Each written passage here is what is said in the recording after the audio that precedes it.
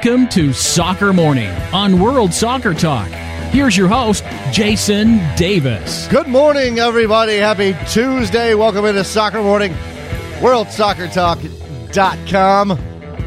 Your home for the hits. All of the soccer hits. All of the number one jams in the soccer world. I feel like, I said this to Trevor yesterday, I feel like we need a music segment on this program. We need to work in more music. I don't just mean picking music for the intros and the outros. I mean like actual soccer music.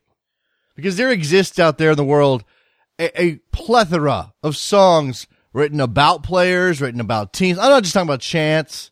I'm not talking about club anthems necessarily. Obviously, You'll Never Walk Alone is a legendary song in the soccer world for Liverpool and a couple of other clubs. I mean, like I have a Spotify list that I did a couple years ago that is all songs about Maradona, about Pele. Yeah, most of them are Brazilian, and in the case of Maradona, most of them are actually Italian because of his time in Napoli. But I have a whole list of those songs. We got to figure out a way to get those songs on this show. Can I do that? Can I just jam out one day, listen to a bunch of Brazilian music, some songs about George Best? There's definitely some English songs about George Best. Some punk songs about George Best. How fun would that be? I got to pick a day when there's nothing else happening, when there's no news in the soccer world. I kind of feel that might be today, but we're not prepared for music today. We do have Champions League. We do have Champions League today. We got a couple other things happening. And we have two very good guests today. American Soccer Spin on today's Soccer Morning. Dan Wiersema from American Outlaws is going to join us. If you did not catch this, American Outlaws has launched a new program. It's called AO Watch, and it is in the interest of doing better. I'm just going to read you here a bit of the intro from the page at AmericanOutlaws.com. We can do better. We've said as much before. Any single instance of discrimination, racism, sexism, or homophobia is one too many. The American Outlaws is committed to aggressively enforcing our Act Above Code of Conduct, holding members accountable, leading fan culture, and continuously working to remove destructive elements from our sport and society as a whole. So we'll get into exactly what AO Watch is. It is active monitoring. It's a reporting system. You know what? Because every time a fan goes out to watch a game with their fellow fans, they should be able to do so in a welcoming, fair, enjoyable, unaggressive environment. That's what should happen. And that's what AO is striving for. Certainly applaud them for that. So we'll talk to Dan Wiersema about all of that here in about 8 minutes or so, 7 minutes. At 10:30, Jeff Crandall, or Crandall, or whatever. Jeff, tell me how to pronounce your name. I've never actually said it out loud. I'm going to go with Crandall because that's what it looks like. Soccer writer extraordinaire has been buzzing around the country doing some stuff. He's going to be doing some things for U.S. Soccer and the U.S. Open Cup. So I'm very much looking forward to talking to Jeff about his experiences and about what he has coming up. That'll be at 10:30. That'll be a fantastic discussion as well. As I mentioned, Champions League. Got a couple of games on the schedule. We are deep into the tournament. Obviously, not too many games to go around now. This is the part of the Champions League where you're not getting to watch 3, 4, 5 games at a time. There's only two. Atletico Madrid, Real Madrid, and Juventus and Monaco, both today, first legs of those ties. Atleti does have Marko Mandzukic, I don't know how to say that name, available to them. He has been cleared from injury to play in that match. It's a big boost for them.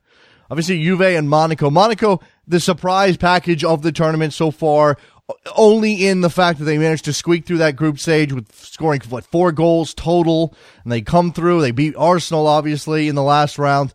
Now here they are taking on Italy's best team in Juve, and Juve is flying the flag for Italian soccer right now in the Champions League.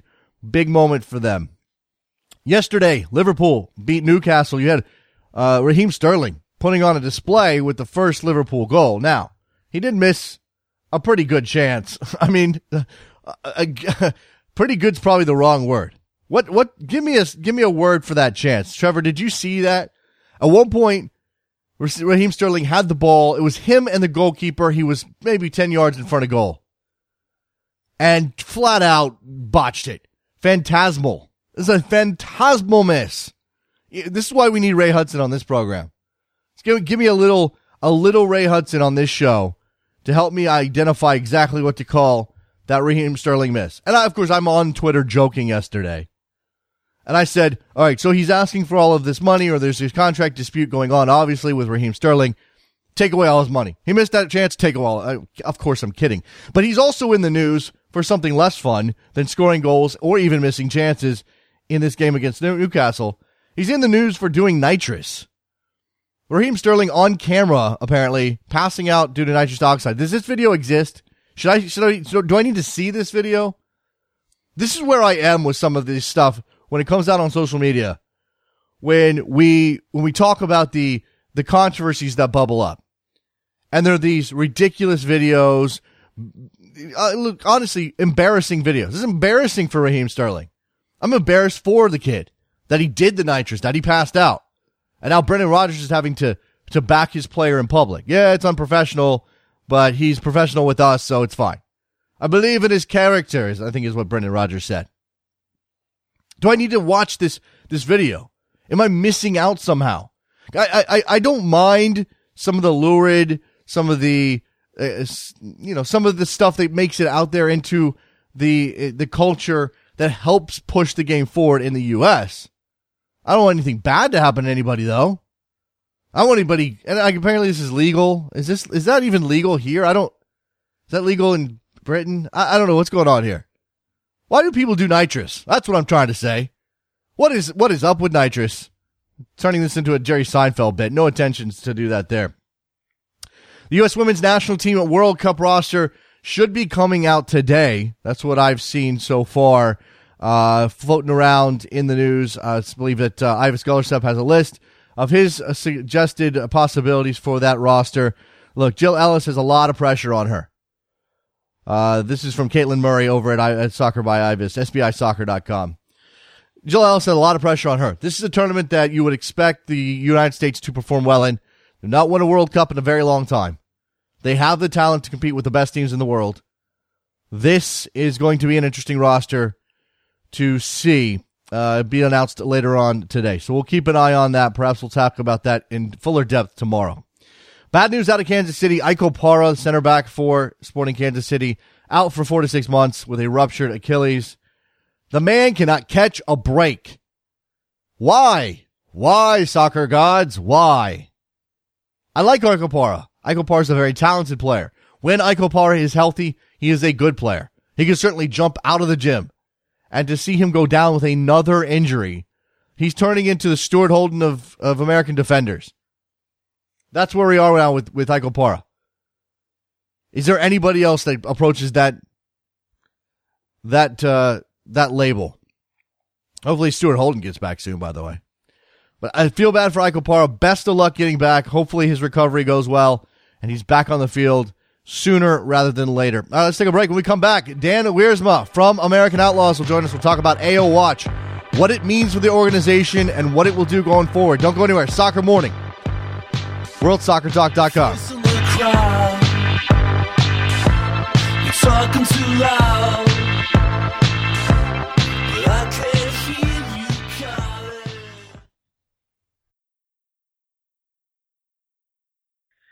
Director or head sounds too fancy. It's too formal. Shh.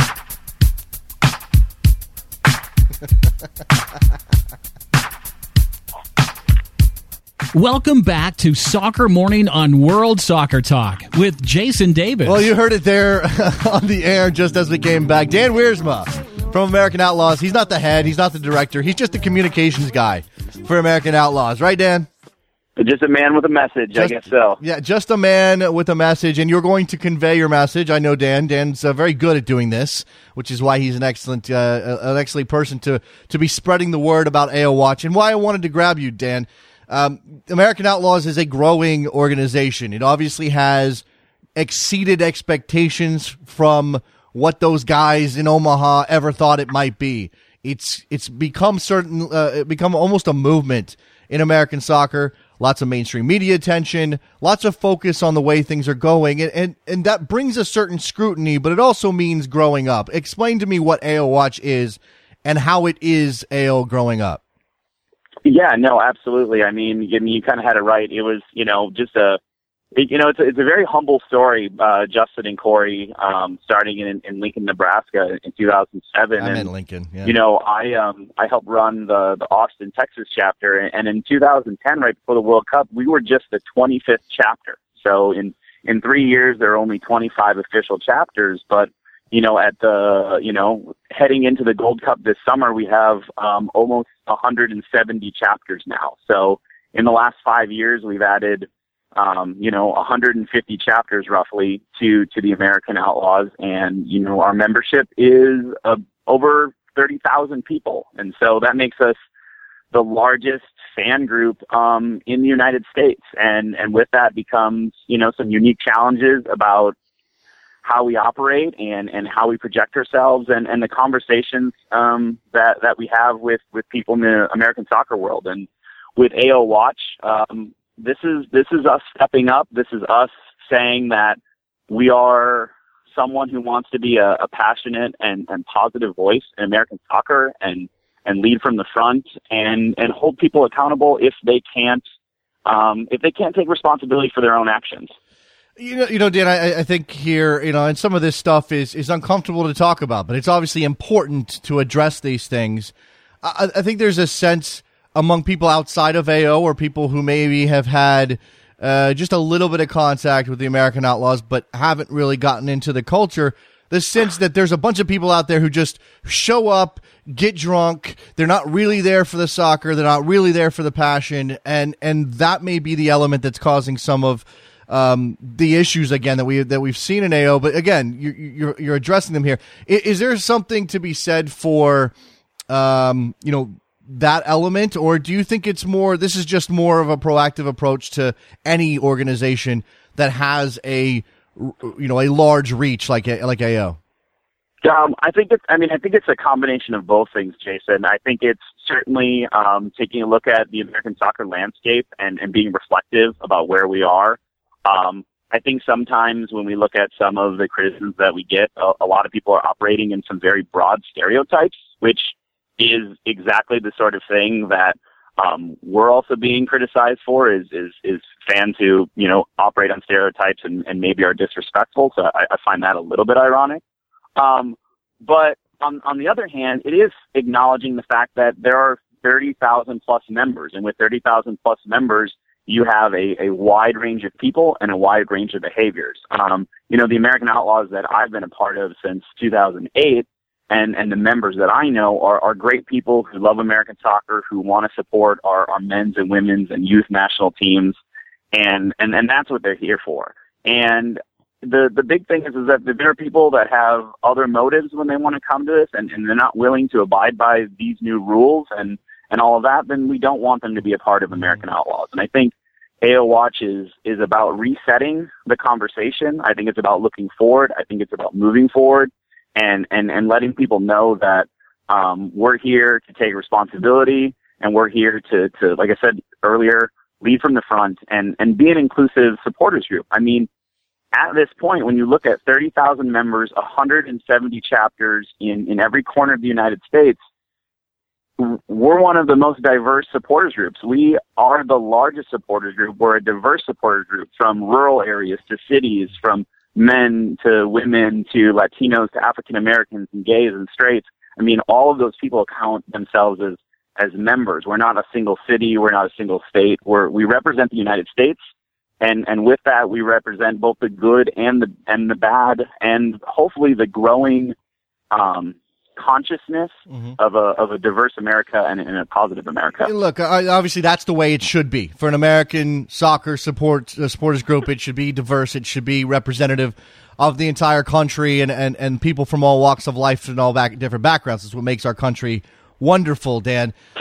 Some of that, though, is leadership. And I have to ask you, before we get into the nitty-gritty of actually how AO Watch works, and I do think that's important to get out there, is there a conscious effort on the part of AO and the part of the central leadership? And again, I mean, to call it central leadership is maybe a little unfair because of the way the chapter system works, but is there an active push to get a diverse group of people in charge or running things or leading groups across the country? Because, you know, that's got to be a concern. You're beholden to the people who are actively volunteering to do it, Dan, but you want to make sure that the people leading these groups are as diverse as the people who are joining them.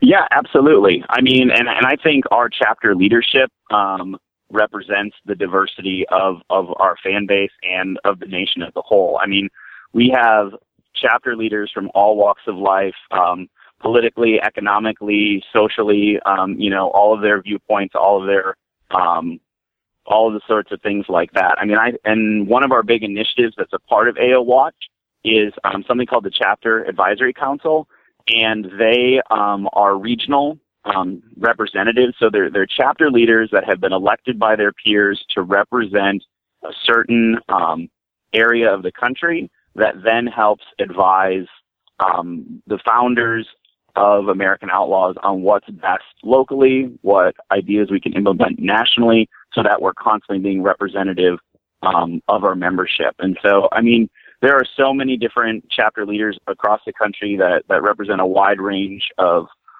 race and gender and orientation and viewpoints. And we're interested in hearing all of them and having them constantly participate. I mean, just myself, I mean, I've started, you know, working for American Outlaws in the last year.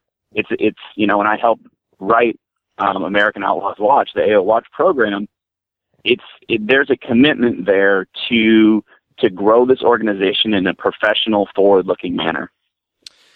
Okay, so let's get into this, Dan. Let's talk about AO Watch and what the active element of it is, how it's going to help monitor what's happening at AO events and certainly in stadium situations. And look, nobody wants this to be a bunch of people running around tattletaling on everybody else, but there does need to be accountability, and people should be aware that, you know, your behavior in a group that's supposed to be all inclusive is going to ultimately bring you some sort of some sort of punishment should it be divisive or disruptive. Yeah, I mean, so at the core of the AO Watch is, you know, it starts out with one. We've always said this, you know, in our code of conduct. You know, what you do not only represents yourself, but when you're at an event or at our chapter bars, you're representing our organization. What's interesting to know is that usually with our ticket sales, about 50 to 60% of the ticket sales that occur in an American Outlaws section is actually for non-members. And so, you know, goal number one is to make people more members so that we can have more recognition, whether they're at their chapter bars or whatever. But, you know, it starts with self-policing, which obviously we know that doesn't always work. And then it comes down to people keeping an eye. And, you know, this comes from the chapter leaders. This comes from committed local members. This comes from guests who are here. And if they see something, I mean, just like you do at airport security or anything like that, if you see something, say something. You know, the only way that we can remove, you know, potentially destructive elements from any organization is if we're able to hear about it and to know about it. And one of the things that we've lacked before is those kind of eyes and ears to be able to say, you know, if something goes wrong, we want to know about it so we can actually do something about it. And, you know, the AO Watch form, you can put in, you know, what chapter you're at, where you're at a U.S. event, where you're at a tailgate event, where you're at a night before, where you're at a chapter bar. What did you see? Are there photos? Are there witnesses? And the whole AO Watch is about identifying people and hopefully then taking concrete actions, anywhere from something as sending a warning to somebody who's acting inappropriate online to, you know, getting your membership revoked to, you know, things as severe as U.S. Soccer coming in. And they're a willing and helpful partner in this, because what's good for American Outlaws is good for American soccer and U.S. soccer. It's, you know, you're going to get your tickets revoked and you're not going to be able to attend a U.S. soccer game. And ultimately we want the AO Watch to be in the back of people's minds saying, don't be a jerk, and practice some basic human decency, treat people respectively. And that's really what we're about. I mean, the name is American Outlaws, but we want to be inclusive. How much better would this world be, Dan, if people just follow that basic idea? Don't be a jerk. Just stop. Don't be a jerk. Show up. Have a good time. You know, chat. scream, yell, be passionate about this sport in particular when it comes to American Outlaws, but don't be a jerk. And I don't think it's that difficult, and it's certainly not too much to ask. All right, so there's a form that certainly people can go fill out should they have an issue at an AO event. I do like there's a text element to this, Dan, that makes it easy. Now again, you don't want frivolous things being tossed about, and I imagine there'll be some sort of process to go through these things and look at them and say, okay, this is legitimately something we need to deal with. This is somebody being a jerk to somebody else being a jerk. Yeah, no, I mean, it is going to be kind of hard because you are going to have to draw some lines, and there's going to be a lot of gray areas, and the system isn't going to be perfect. I think what everybody we're hoping people acknowledge that this is the first step, and this is the first step in making a statement and letting people know that this is, and making people aware of this process. But it's going to be a continuous process of reflection. And then what I hope people realize is that, when Corey and Justin started this group, and anybody who's joined and has become in a leadership position, a chapter leader, is we just want to watch soccer, and we just want to support our national team, and we want to have a fun time doing that. But with 30,000 members now, in order to preserve American soccer support and American Outlaws for the future, there are certain steps that need to be made to preserve the good reputation that I think American soccer fans have. And I think you would hear from a lot of them that traveled to Brazil, by the hundreds, that, we were good guests in that country. And when we go to Canada, several thousand more, I hope, we'll be good guests there as well. This is about being proactive. This is about moving forward. And I've said that multiple times, but it's about preserving American Outlaws so that we continue to be a valuable and respected voice in the American soccer world. And it's going to be an ever evolving thing. If one element works better than the other, we'll work on that. If something needs revision, if we get input from our chapter leaders and our members who say, like, I think this will work better than that, then we want to do that. But, it's an important first step to say, one, don't be a jerk. And if you are a jerk, don't be a part of AO. And then moving forward and doing what's right for American soccer supporters culture. Obviously, the proof will be in the pudding, Dan, and I think that a lot of people are going to be, they're going to watch and wait and see how this goes, and I think that's probably fair, and I think that you guys are certainly aware that that's going to be the case, but you are indicating to me that there's going to be some flexibility here. You're not going to just set this thing up, let it fly, and never make any adjustments should they be needed. Yeah, I mean, everything that has ever been created, it needs to be flexible. Phones get updated, software get updated, code of conducts get updated. Everything should be a continual process of reflection. I mean, I've been a professional educator for 10 years now as my day job, and a lesson that I created last year never just gets rerun the next year. It's like you always want to update it. What's best for the students?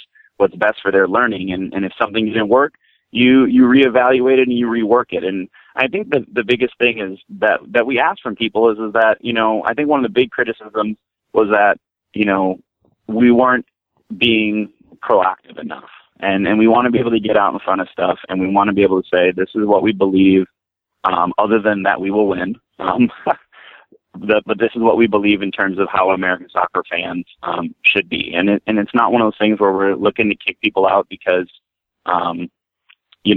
they're chanting too much or they've said a cuss word here and there. I mean, it's not that sort of thing.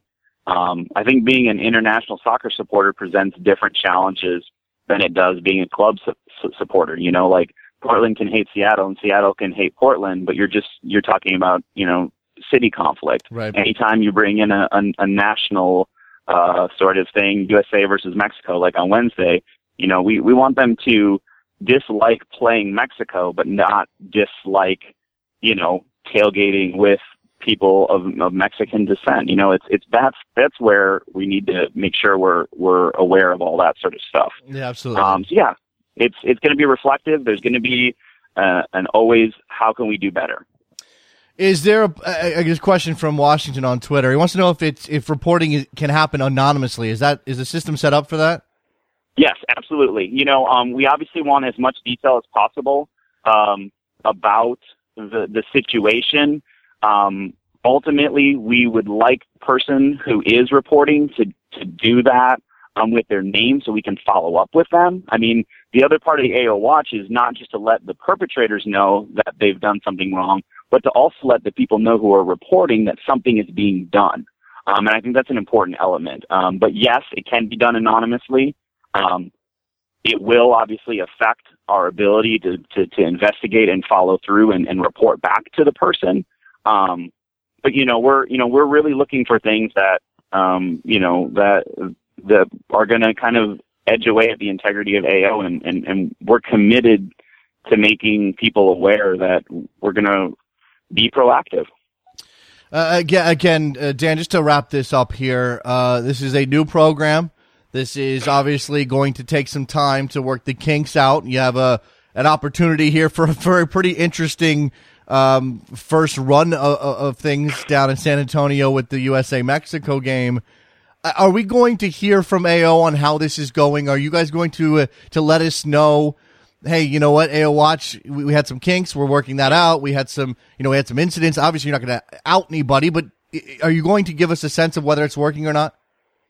Yeah, call me back in a couple of months and we can chat again. I mean, and not just through you, Jason, but I mean, we're going to be working on this and evolving, and we want to be as open and transparent as possible about the AO Watch program. So, and hopefully again, like you said earlier, the proof is in the pudding. We hope that people feel comfortable about reporting these incidents, helping us move forward and making AO a place where everybody wants to be a part of that. Dan Wiersema, communications guy for American Outlaws. That's what we're going with. That's what he likes. Dan, I appreciate the time and the explanation, and hopefully AO Watch gets off the ground running and things are. And look, we don't want complaints because that would mean bad things are happening. We want people not to be jerks. Let's just say that first and foremost, and move on from there. Yeah, absolutely. No, we're looking forward to seeing what this does, and again, we just want to lead the conversation, and we want to be a part of when people say American soccer culture is awesome and amazing and respectful. We want American Outlaws to be a part of that conversation. There you go. Appreciate the time, Dan. Thanks a lot. Thank you, Jason. Have a good day. Let's take a break. When we come back, Jeff Crandall will join us to talk about American soccer writing all over the place. I think he was in Indianapolis recently, obviously formerly of the Chicago Fire website. Lots of stuff to talk to Jeff about. Let's do that after this break. Soccer Morning, WorldSoccerTalk.com.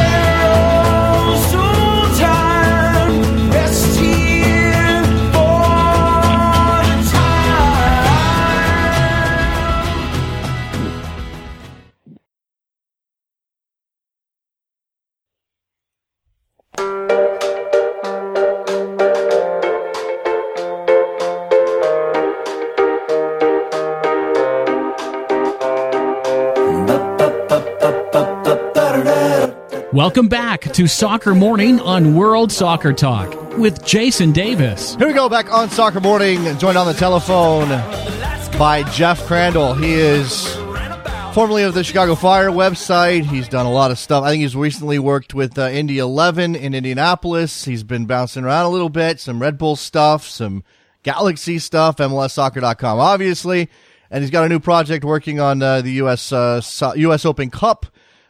Social media stuff. Jeff, how are you? Hey, good, Jason. Thanks for having me. Thanks for being here, Jeff. Yeah. Let's start with the U.S. Open Cup. I mean, we just had a discussion on this the other day on this show, and I got a bunch of calls from people. How do you get it going? What do you do? And producer Trevor says, you bring in a marketing team to juice the tournament. People are making. I got an email from Sean Reed, who wrote the big book on American soccer fandom, whose name is escaping me at the moment, who gave me a list of stuff, up the reward for winning the tournament, all of these things. Anyway, U.S. Open Cup and its place in American soccer is always going to be an evolving thing. What are you doing, and what can we expect out of pushing the tournament this year? Yeah, as my tour of American soccer continues, the next stop is helping U.S. Soccer up their level of coverage for the U.S. Open Cup this year. One big thing that's starting later today is the launch of an official Open Cup Twitter. I guess I should throw it out there at Open Cup. You'll see it. You'll see it relatively soon after I get off this phone call with you.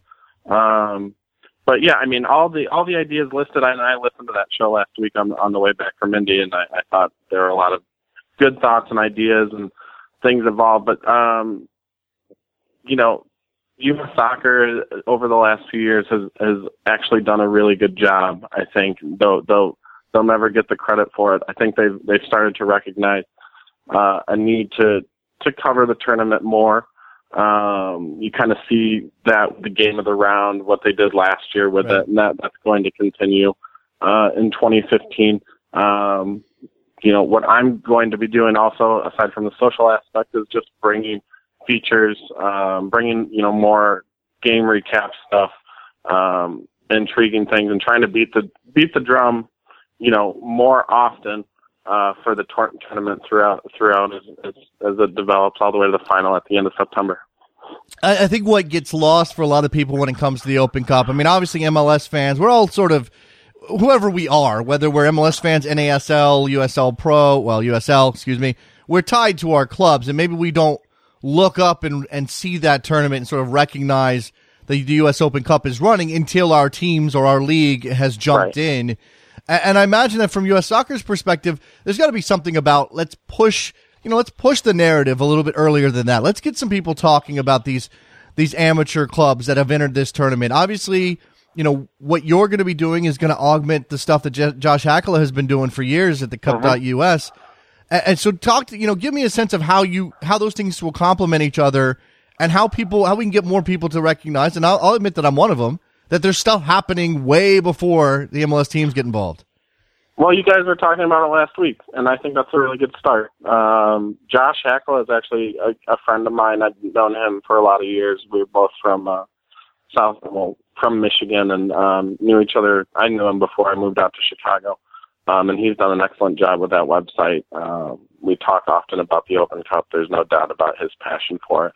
But yeah, I mean, you guys are talking about it. I think, you know, covering the draw in the way, you know, U.S. Soccer, part of the way this all started with U.S. Soccer was letting me go to Soccer House. I had the unique opportunity to do that the last couple of years and cover the draw and sort of explain how this all worked, because it didn't make much sense to anyone. Sort of trying to make people understand why the LA Galaxy might have had to fly cross country to play Carolina 2 years in a row, things of that nature. And, you know, how a home team is decided, how geographical proximity works. It's not, you know, the U.S. isn't the size of England, so it's a much more complicated draw process. I think, you know, those types of things raise the awareness of the tournament from an earlier stage.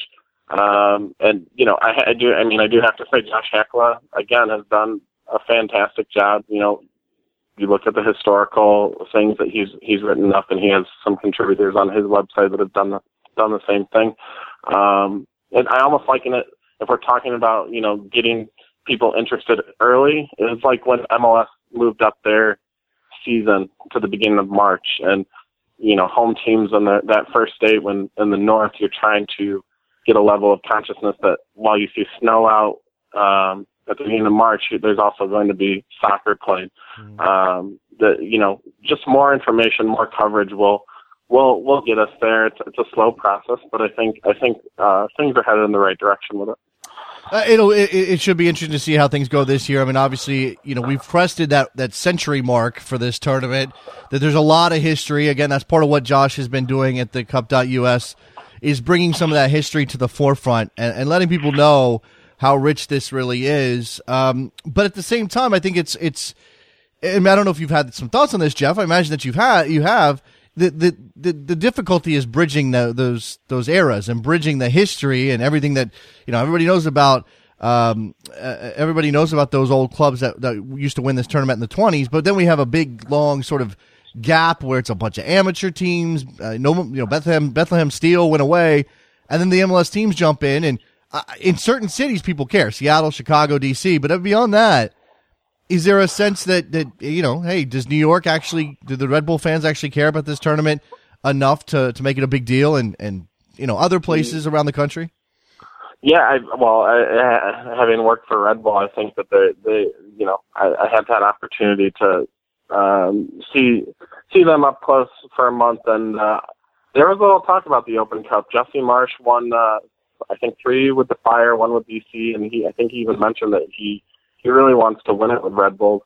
I think it is on the clubs to sort of push the narrative as much as it is on U.S. Soccer. The ones that have taken it seriously have obviously been rewarded. The Fire in Seattle both have 4 Open Cup trophies, BC with 3. I've always likened it to, some teams are stronger than others, but I've always felt like what I saw from the Fire in my time there was, even when the season wasn't going well, when the Open Cup was taken seriously, you usually got rewarded for it. When I say taken seriously, I mean taken seriously from the first round that they were in it, and playing a pretty strong team each time. Each time they did that, they went to at least the semifinal the last 4 years. So, it is on the teams to take it more seriously. I think the prize money, the Champions League spot helps that. But yeah, hopefully more teams do. I do think that New York Red Bulls will maybe make more of an emphasis on the tournament this year. So that's what you're doing now is you're looking to increase the coverage for U.S. Soccer of the U.S. Open Cup. You got Open Cup on Twitter, which hopefully is getting a bunch of followers as we speak because it's already. Oh man, I'm watching it right now. It's crazy. There we go. And so, but you've also been doing a bunch of other stuff. And it's part of the reason I wanted to get you on the show, Jeff, is because I dig that. For whatever the reasons are, and we all, and those of us who have written freelance or are trying to make a life in soccer that's not, not all of us can be Shane Evans, for example. It's not always easy. And I know you did, you said you were at the Red Bulls for a month. I know you spent some time in Indianapolis for about a month. What has it been like sort of bouncing around, getting a taste of these different organizations and how they're doing their business of getting soccer to be a big deal where they are? Yeah, it's been interesting, and, it was completely unplanned, too. When I left the Fire, the only plan I had was maybe to take a month off, watch what's going on in soccer, but really withdraw a little bit and just unwind. And about 2 or 3 days into that, I got a call from the Red Bulls asking me to come and cover preseason, and I was sitting in my apartment here in Chicago. I think there's a foot of snow dumping on the ground, and it took me about 5 minutes to say, "Yeah, I'll go down to Florida for a month." Right. So, I walked into an interesting situation with the Red Bulls. It wasn't too long after that famous town hall, and Mike Pecky leaving, Jesse Marsh coming in, and that was interesting. It was interesting because all I knew of that situation was what I was reading online, what I was seeing from fans on Twitter, and then walking in, it was, almost a different reality. I think players were super perceptive, super, accepting to Jesse as soon as camp started, and you could see the team grow together as that month went on. And then the other big one is Indy 11, who I just finished working with this last weekend. Their home opener versus the Cosmos. It's a different type of setup. They're trying to get a stadium. They're in the American Second Division, but they're selling out every game. They just had their 15th straight sellout. Kind of being back around a lower division team and seeing, what a successful Operation Indy is with a much smaller staff is really impressive to me. Peter Wilt, Tom Dunmore, John Cluter, the rest of their staff have done a great job in promoting the sport in Indianapolis. And, hopefully they continue to make progress on the soccer stadium they're trying to get built there. Yeah, those guys are some of my favorite guys in American soccer. Tom been around for a long time in the blogging scene, and obviously Peter Wilt is a legendary figure. In fact, somebody asked me recently to give some thoughts on Peter Wilt since it's it's been 10 years since he left the Fire, Jeff. Can I just stop you right there? Someone asked me the same question recently. Yeah. I believe we're part of the same little project on that front. Yeah. So give me your thoughts at having been up close and personal with the guy, and as you said, working with this is not MLS 3.0 type territory that Indy 11 is working with, and they are pushing hard on that stadium, and that may that may divert some focus that in a more mature organization is going to other things. How do they balance that out? Yeah, that's a good question. I think, the way Peter has talked about, like specifically with the stadium push, is, they need a first division stadium, but not necessarily to be in the first division. I think Indianapolis is totally capable of being an MLS team, and I think the setup they have there probably needs to grow for it. They need to get an MLS level stadium, but what I've seen the last month is really interesting. Beyond that, just working with Peter, I wrote this in the piece that'll come out sometime this week. Peter Wilt to me was sort of like a role model in terms of, wanting to maybe make a go of it in professional soccer. I always admired him from afar, living in Detroit as a Fire fan.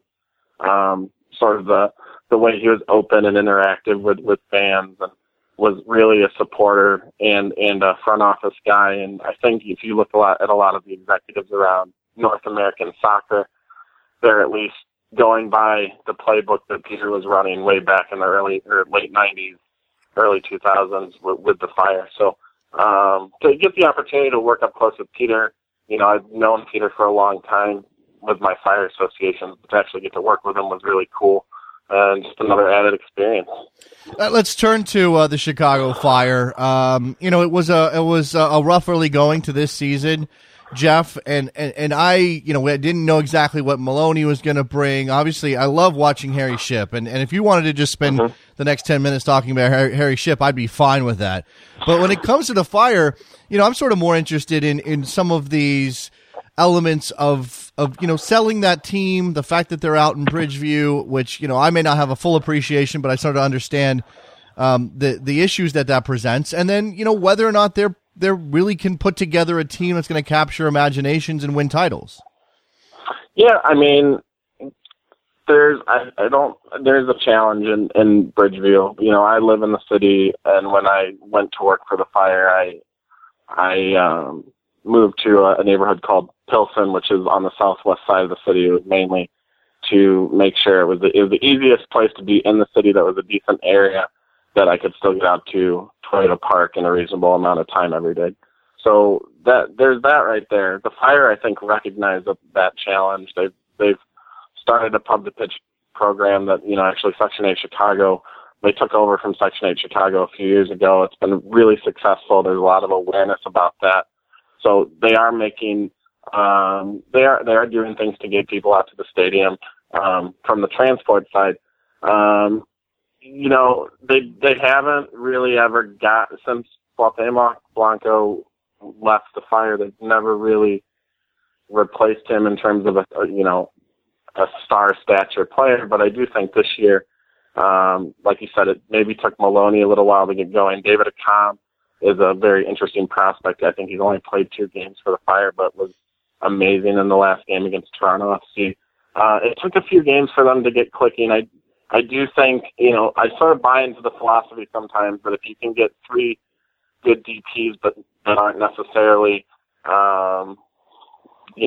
star names, but they work together, and they make your team successful over maybe one guy that's a bigger name, but maybe isn't going to be able to impact you in 3 different areas, that might be the way to go. It's more of a long view, but I feel like things are starting to come together for them after the last 2 games. The shame is that, because of the rescheduling of these 2 games this week, they're off for 20 days. Right. They don't play another game until NYCFC on, I think, April 24th. So let me come back. I mentioned him, Harry Shipp, and his development. Obviously, last year he was very good for a while. He hit that wall that the incoming college players tend to hit. Now he obviously improved a lot at Notre Dame, and it was a good thing for him to have spent that time there and then be able to come back as a homegrown talent. But he's a guy that it's not that I want him to be farther along, Jeff. It's I wonder if he has the potential to be sort of a next level player for the U.S., or at least in terms of American soccer players, just based on his talent on the ball. And yet I don't know where he fits necessarily, especially right now in the next couple of years under a guy like Jurgen Klinsmann, who, as far as I can tell, doesn't have room for him in his formation. It's a couple things there. You always want to be careful with a younger player, not to hype him too much too early. And I think, but the thing with Harry, knowing him, he is very mature beyond his years, rather. So I don't worry about that as much. He's supremely focused on what he's doing. It's, you'll see a lot of Fire fans say that they want to see him play as a second striker centrally. But, this year he's, like last year, he's been out on the wing. I'm not sure that he currently fits well. Maybe he doesn't fit perfectly into the U.S. setup. Maybe Jurgen Klinsmann looks at him and says he wants to get another year under his belt before he gives him a look. He seems like a really good guy to at least call in for a January camp. Mm-hmm. But aside from that, Harry Shipp is a very good player. He's one of the best players the Fire have had in the last 4, 5, 6 years. You saw the Blanc. You guys talked about the Cuauhtemoc comparisons last week or the week before. I'm really glad to see he's continuing his ways. From last season, I think he should have won Rookie of the Year last year. I was really surprised that he didn't. But Harry Shipp, Fire should be very proud and lucky to have developed him and to have signed him on the first team. Hopefully, we do see him with the national team at some point. Yeah, can the Fire can they make him the center of everything they do, not just on the field? And obviously, you're going to bring in players like Maloney and you have a Calm who's young and talented. But I mean, in terms of marketing that team, is Harry the Shipp the path to getting some more people in those stands and some more attention media wise in Chicago?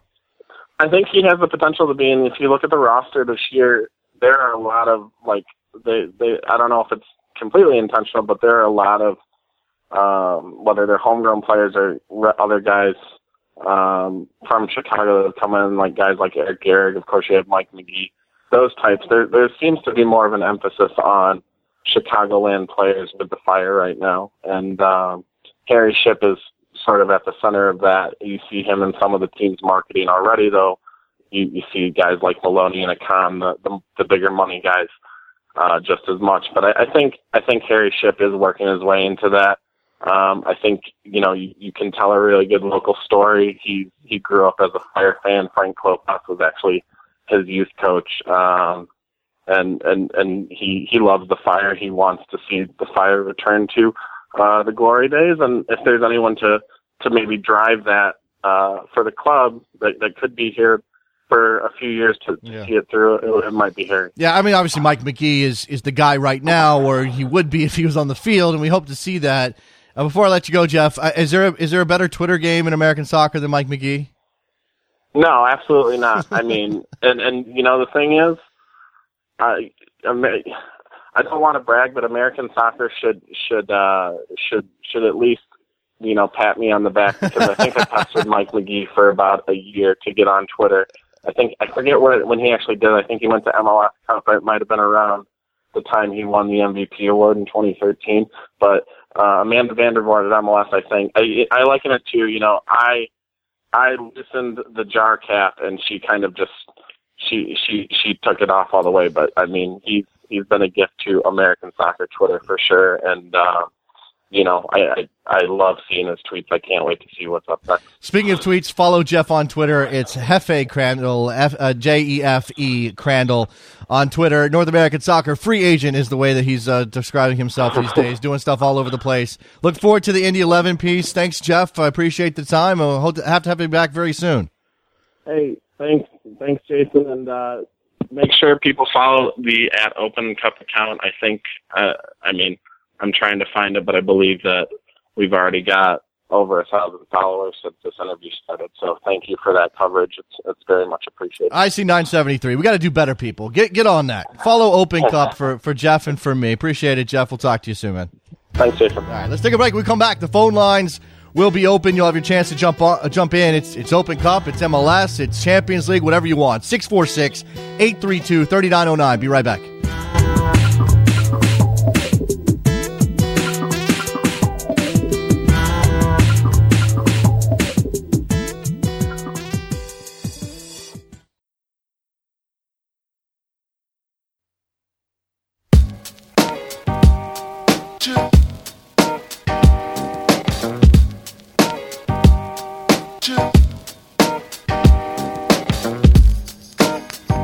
Welcome back to Soccer Morning on World Soccer Talk with Jason Davis. Back on Soccer Morning, that open cup account, Jeff Crandall running that over for U.S. Soccer. Over 1,000 followers. Yeah, you guys are doing that. 1,100 followers. Fantastic stuff. Make sure you're following Open Cup on Twitter if you have even a soupçon of interest in that tournament, and you should. Why shouldn't you? It's fantastic. As people continually say, this is what we always get when we talk about the Open Cup. It is March Madness for soccer. It has that potential. Now, yes, it takes place over a much longer time period, and the games aren't centralized, and we obviously have television and broadcasting issues, but come on. It has that Cinderella element. It has that historical element. It has the romance of these little guys having the opportunity to climb up, get through into the 4th, 5th, 6th round, and have an opportunity to knock off one of the big boys. And I remember, for me, one of the most vivid soccer memories I have of the last couple of years is Eric Winalda taking that Cal FC team up to Portland and beating the Timbers. It was a bad day for Portland Timbers fans, but it was a fantastic day for Cal FC and for the Open Cup. It created a buzz around that tournament that I'm not sure we've seen since then. Now, when we get down to the Open Cup final, and you end up with Eddie Johnson skying a penalty at Sporting Park, and you come to, obviously, last year in Philadelphia, the Union nearly winning that tournament at home, Seattle getting another Open Cup under their belt, putting their trophy case. Those games get a little bit of attention. Hopefully, U.S. Soccer putting some effort behind, and as Jeff said, maybe they don't get quite as much credit as they should for pushing the tournament, but some of this it's behind the scenes, and we need to see it out front. Having Jeff Crandall on the game, running U.S. Open Cup stuff for U.S. Soccer is a fantastic step forward. I'm very excited to see what he's got, and thank you for following. Go ahead. I'm sorry. I'm going to continue to tell you to go follow Open Cup on Twitter. Open Cup, very easy. Open Cup, and definitely follow a U.S. Open Cup and Josh Hackle's efforts as well. Fantastic. Josh has been keeping that flame going for quite some time now. It's U.S. Open Cup is the official Twitter handle for Josh Hackle's website, thecup.us, which again has no connection to U.S. Soccer. It's completely a labor of love. Completely. 100%. Phone lines are open, 646-832-3909. We can talk about whatever you want. I'm turning the steering wheel over to you. I'm handing you the helm. You have the opportunity to take us in whatever direction you so choose. You can talk to producer Trevor. Maybe you just want to call up producer Trevor and say, hey, man, how's it going? How's it going? What's going on? What's happening? Maybe you just want to say hello. Prefer you didn't do that on the air because, more important stuff here to talk about. Certainly could do that with Trevor. I think Trevor likes to hear from our fans. This adds a whole new wrinkle to the process. Pretty soon we're going to have some stories to tell. I'm not suggesting that you guys come out, call up and mess with Trevor. I want you to get on the air. I want you to talk about soccer. Perhaps you want to talk about this. NBC and Fox are both going to have live soccer over the air this weekend. Is that a big deal? I mean, look, we've seen games over the air on NBC. We've seen games over the air on Fox, certainly when it comes to the Champions League. But both of these networks doing it at the same time, does that represent some sort of step forward? Do we even care if it does? Are we just sort of taking it for granted now that soccer is going to have a place on these over-the-air networks occasionally? It's just where we are. And again, soccer's not going anywhere. We're good to go. Soccer's a sport in the United States that people care about. But English soccer specifically has a footprint now, a toehold, a grip on the American soccer fan base and American sports fans in general, I think. Because if anything's going to transcend, this is not meant as a slight to MLS. And I think MLS is certainly vividly aware of where they need to go and what direction they need to push and how much attention they need to garner for themselves. But if there's ever going to be a soccer product that's going to sort of transcend that divide between American casual sports fan and American soccer fan, it's going to be English soccer. It's going to be the Premier League and it's going to be the FA Cup, and that's what you've got coming up this weekend. You got Fox's broadcast of Arsenal Reading in the FA Cup at 12:20 Eastern, and Chelsea Manchester United 10 minutes later at 12:30. First one on Fox, second one on NBC Sports, on NBC proper, excuse me. Obviously, that's the point. So we have an opportunity to see that. And then obviously we've got soccer before that, USA Mexico. Tomorrow night, Rick in Milwaukee, what's up? I'm Ray from Milwaukee. See? We're already having screener problems. Trevor, you're fired. I'm sorry. Ray. Damn it. Ray, go ahead. Yeah, well, I just want to talk a little about U.S.-Mexico. First, a little bit about the rivalry, and then a little bit about Mexico-U.S. The thing for me is I think it's the first time in a long time that both public enemy number ones are not going to be in this. There's a little bit of the Nancy's not there. They're Bethel Marquez or Landon Donovan for the first time in 15 years. So it takes a little step back. Yeah, it's kind of like if you. I'm trying to think of a good analogy here. I'm going to botch this pretty hard, but I mean it's certainly like back in the day when you had some of those big NFL rivalries, or even nowadays, if you had the Patriots and the Broncos playing and they both had backup quarterbacks, would you be as interested? No, probably not. So it's definitely going to be interesting to see this game without a Landon Donovan and without a Rafa Marquez. And you're right, maybe that's part of the reason I feel empty about this game. I'm seeing some people on Twitter talk about how excited they are. Some of my colleagues over at ESPN FC, and I don't feel it, Ray. Help me Right. feel it, Ray. Well, a lot of it is too is because of the player selection as well. I mean, the Mexican national team probably is not fielding a single starter. And what I don't understand about Marco Fabian is with the first place of Chivas, and he's a big reason why they're in first place. And for him to be not admitted, this is the third friendly in a row that he's not going to participate in at all. Yeah.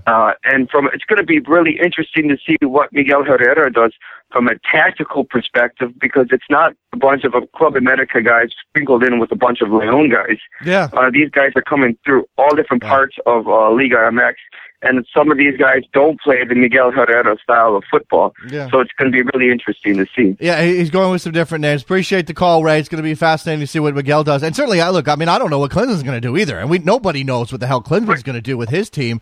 Let's go to Mike in Philly. What's up?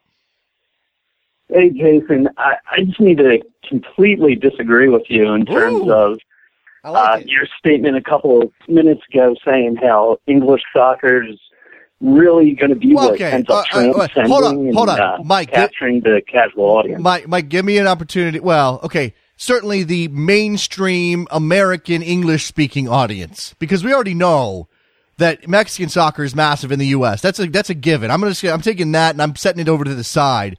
If you're disagreeing with me that English soccer is going to grab the mainstream audience, then okay, fine, throw it at me. What's up? Well, I mean, English soccer will grab the soccer fan. Okay. All right. And I know I'm in the minority here. Honestly, I'll watch it as a neutral. I just can't bring myself to be invested in a country that I've never visited. I have no connection to. That's fine. A few years back, when before Philly got a team, I decided I was going to be a Chelsea fan. And then about a year in, I'm looking at this jersey I bought. I bought a Michael Ballack jersey. I'm like, why the hell did I buy this thing? I have no connection to London. I don't care. I mean, I can certainly appreciate the quality of play, but just as an American, there's always going to be that disconnect with the foreign country. And I think the only league that can actually capture a true casual American audience is going to be MLS. Okay, that's fair enough. Years down the road, once the quality is up. Right. Well, you're okay. Certainly, you're right. Certainly, MLS has large advantages, Mike, that make it more likely to grab a casual audience distantly into the future. Again, I mean, I don't want to go over the myriad problems MLS has perception-wise with the casual American sports fan, but there are lots of them, and it's not just that it's soccer and everybody and the American sports fan is traditionally hated on soccer. It's the level of pay for a lot of these guys. If the middle of the road guys making $100,000 and the American sports fan is used to a two-inning reliever, a middle reliever in baseball making $8 to $10 million a year these days, or 4 or 5 or whatever the hell it is. There's a problem there. I'm not saying those baseball players should be making that much money, or get as much as you can. But when the casual American sports fan looks at soccer and they go, MLS is what now? Oh, their payroll is $4 million. You gotta be kidding me. They're not gonna care. And that's a long road. All I'm saying is it's a long road, Mike. You may be right that English soccer may never cross that divide, but I think that there are enough similarities that the world is shrinking small enough, and that there is enough effort on the part of American outlets like NBC and like Fox to bring Americans closer to that event. Now, culturally, there are some problems. I agree. Yeah, and I mean, it will continue to grow. But again, I think that's going to be contained within the soccer community more so, or someone with a passing interest in soccer. And then it's just going to plateau at some point, is my belief. Fair enough. And then at that point, things will switch over to the U.S.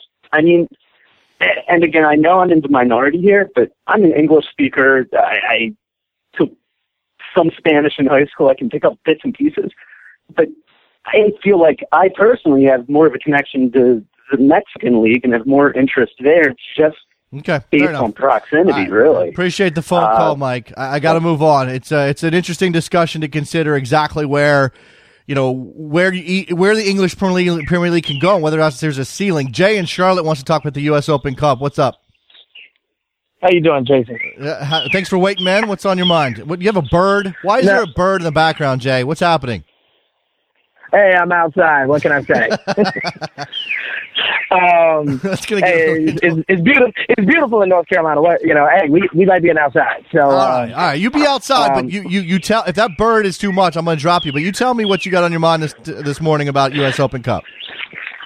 All right. Well, I'll make it real quick. My my statement was that we're dealing with, a lot of people trying to figure out, how to make the Open Cup, more popular. And my thought, this is just my opinion, my thought was instead of trying to take the whole country, you put the whole country in the tournament, but what about the idea of making each state its own competition? You take all the clubs, maybe not all the clubs, but let's say the top 16, top 20 clubs in each state, and they play each other to get out of their individual state, no matter what state it is.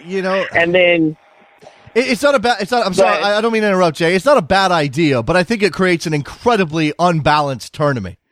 Incredibly. Well, no, I would agree with you that it would make a completely unbalanced tournament as far as like a state like Montana may only have a certain amount of teams versus a state like New York, which would, that playoff would take forever. That's why I said you may have to just give, in a state like maybe New York, it's the top 16. You can't take every team, so it's the top 16. But then it would force, the Red Bulls and NYSC and the Cosmos to play every year. You wouldn't hope to play each other. You would know if you're playing for the New York State Championship to get out of your state to play in the U.S. Open Cup, the final round, you would have to play each other every year, which means Cosmo fans would have to play NYC fans. Well, go ahead. There's already a built-in regional element to the tournament. I'm not sure exactly how it works. Usually I just wait for the draw to come out and then I respond to it, but there's some of that built in. Jay, I'm going to let you go because we got a lot of guys on call, a lot of people on hold trying to get in with other stuff. But, it's an interesting idea. I just don't think the U.S. Open Cup necessarily needs a format retool. It just needs more pushing from behind to get it out there in public. Jose's in Dallas. What's going on? Hi, Jason. It's good to be on the show. I'm a fan, and I want to call for Clopas' head. I'm a Montreal Impact fan, and unfortunately, the only game that the Montreal Impact have won was under the direction of Mario Biello. It wasn't Clopas that was there in charge, and I think it's time for a change. I think as soon as the CONCACAF Champions League is over, we need something different. In paper, we have a good team, but I think it's time for a change now. That's interesting, calling for Klopas to be, maybe people haven't been paying attention to that, and you point out Biello. I don't know. I don't know that you can do that. And this is a club that has had so much turnover and change and tumult in their front office, Jose, that really, why would you want to mess with anything that looks positive right now?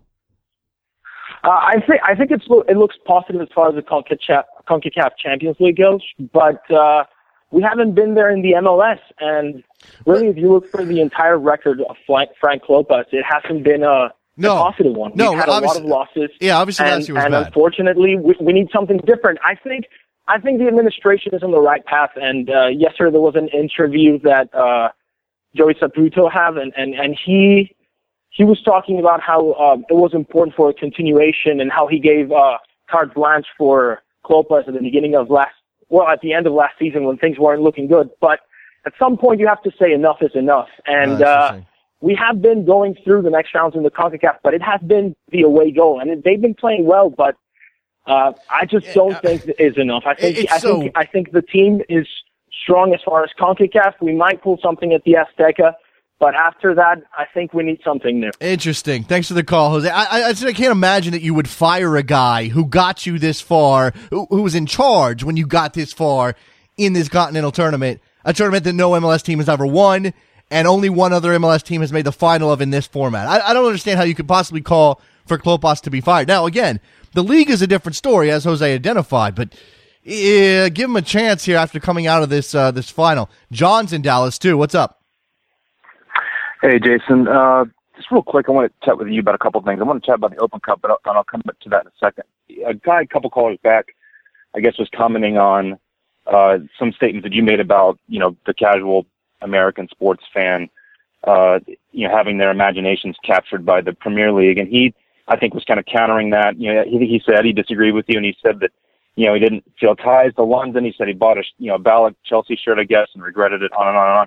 And I just, I wanted to say that I think we're talking about two different things here. I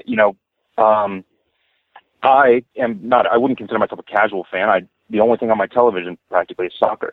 But I too have no ties to London or any of these European cities, quite frankly, outside of a couple I've visited. So I don't care about London. I don't care about Chelsea from that perspective. But this is one of the best leagues, certainly one of the most entertaining leagues on the planet, and it certainly captured my imagination. And I think the same could be said for a lot of, particularly casual fans. Well, when the star power is there, the level of play is high. I mean, do you feel connected to London? Maybe not, but does that necessarily need to be there to capture your imagination? I think it's important to note, and I think this is true across a lot of sports, not just soccer, but it's true of American football and baseball and basketball.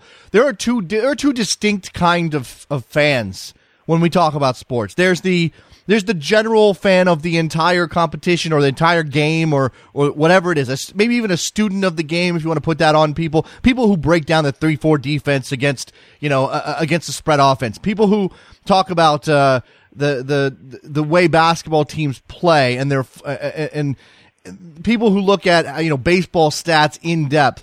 Those people are different than the guy who's a Red Sox fan, a Yankees fan, a Lakers fan, a Dallas Cowboys fan who really only cares about his team. Now, the NFL has done an amazing job of getting people to care about their sport across the board. People are watching it at Sunday night, they're watching on Monday night, they're watching games during the day, and it doesn't really matter who's on television. They may care about their local team more, but it really doesn't matter. They'll watch any sort of football.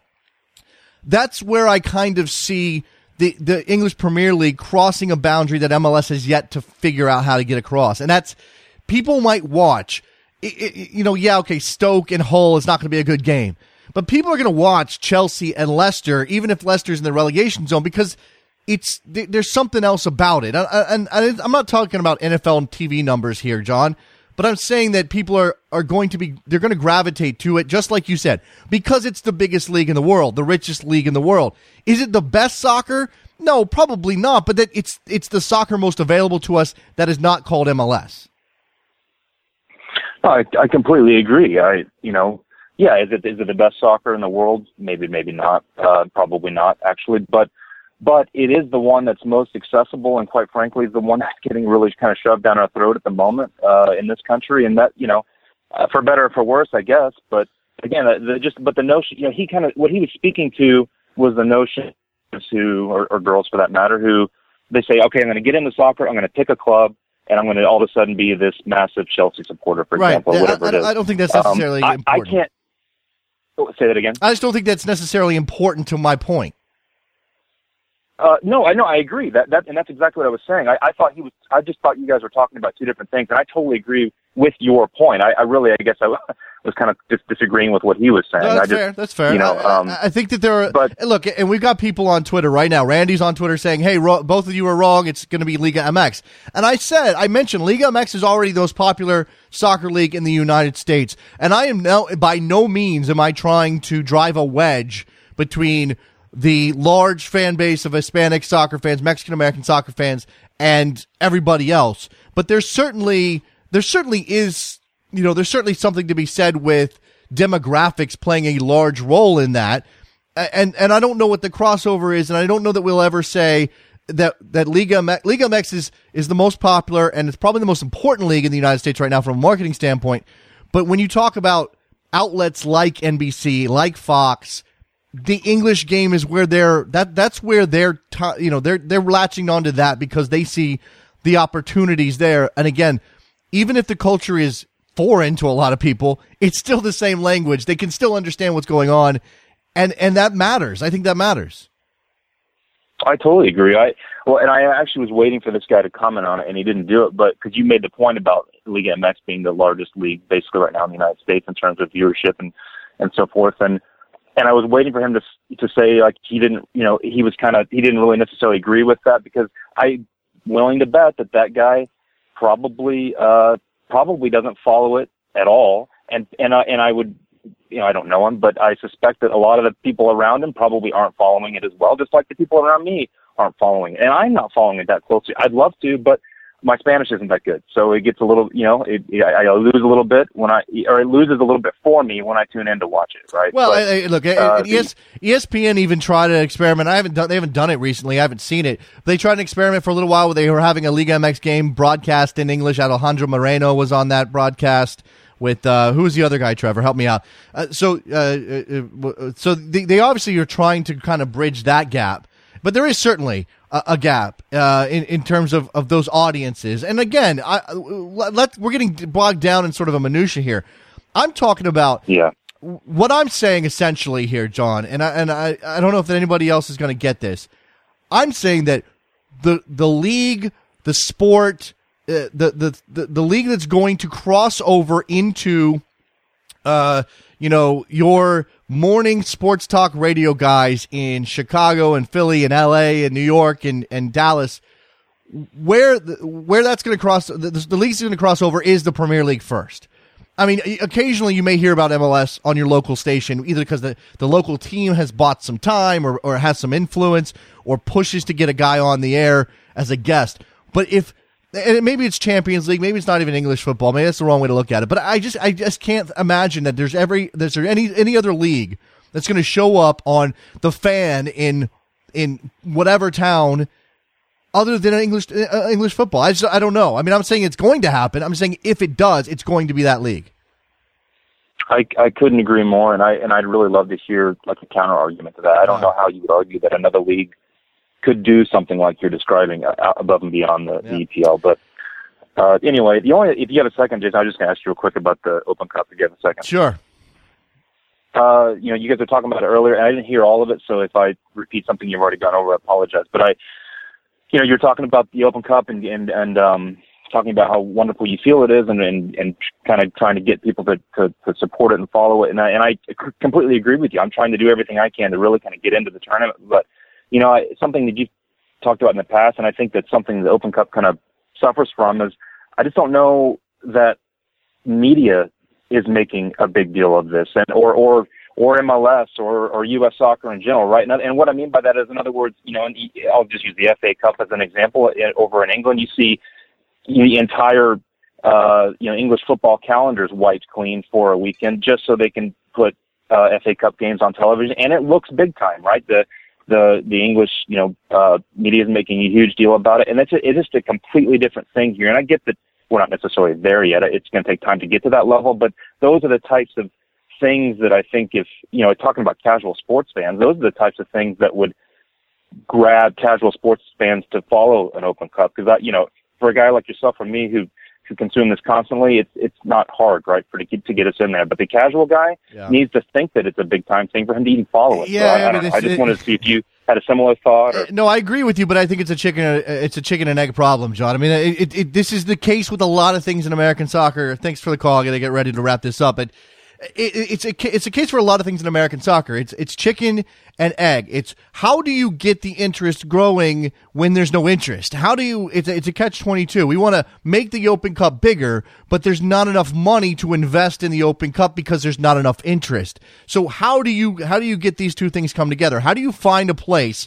where this is not going to be big money, and maybe U.S. Soccer is trying to push this, and again, 100 times out of 100,000 times we have to give all the love and credit in the world to Josh Hakala and the Cup.us for pushing that tournament and being the voice of that tournament in this in American soccer circles for the last 5 years, however long Josh has been doing it. Maybe it's even longer than that. But I'm okay with U.S. Soccer pushing into this realm because they have a bigger voice, because they have more resources. And again, they need to find that happy medium. How do we spend enough money to push this tournament forward when there isn't enough interest in order to justify it necessarily? What's the balancing act? And this is again true for everything. Let's push this. Okay.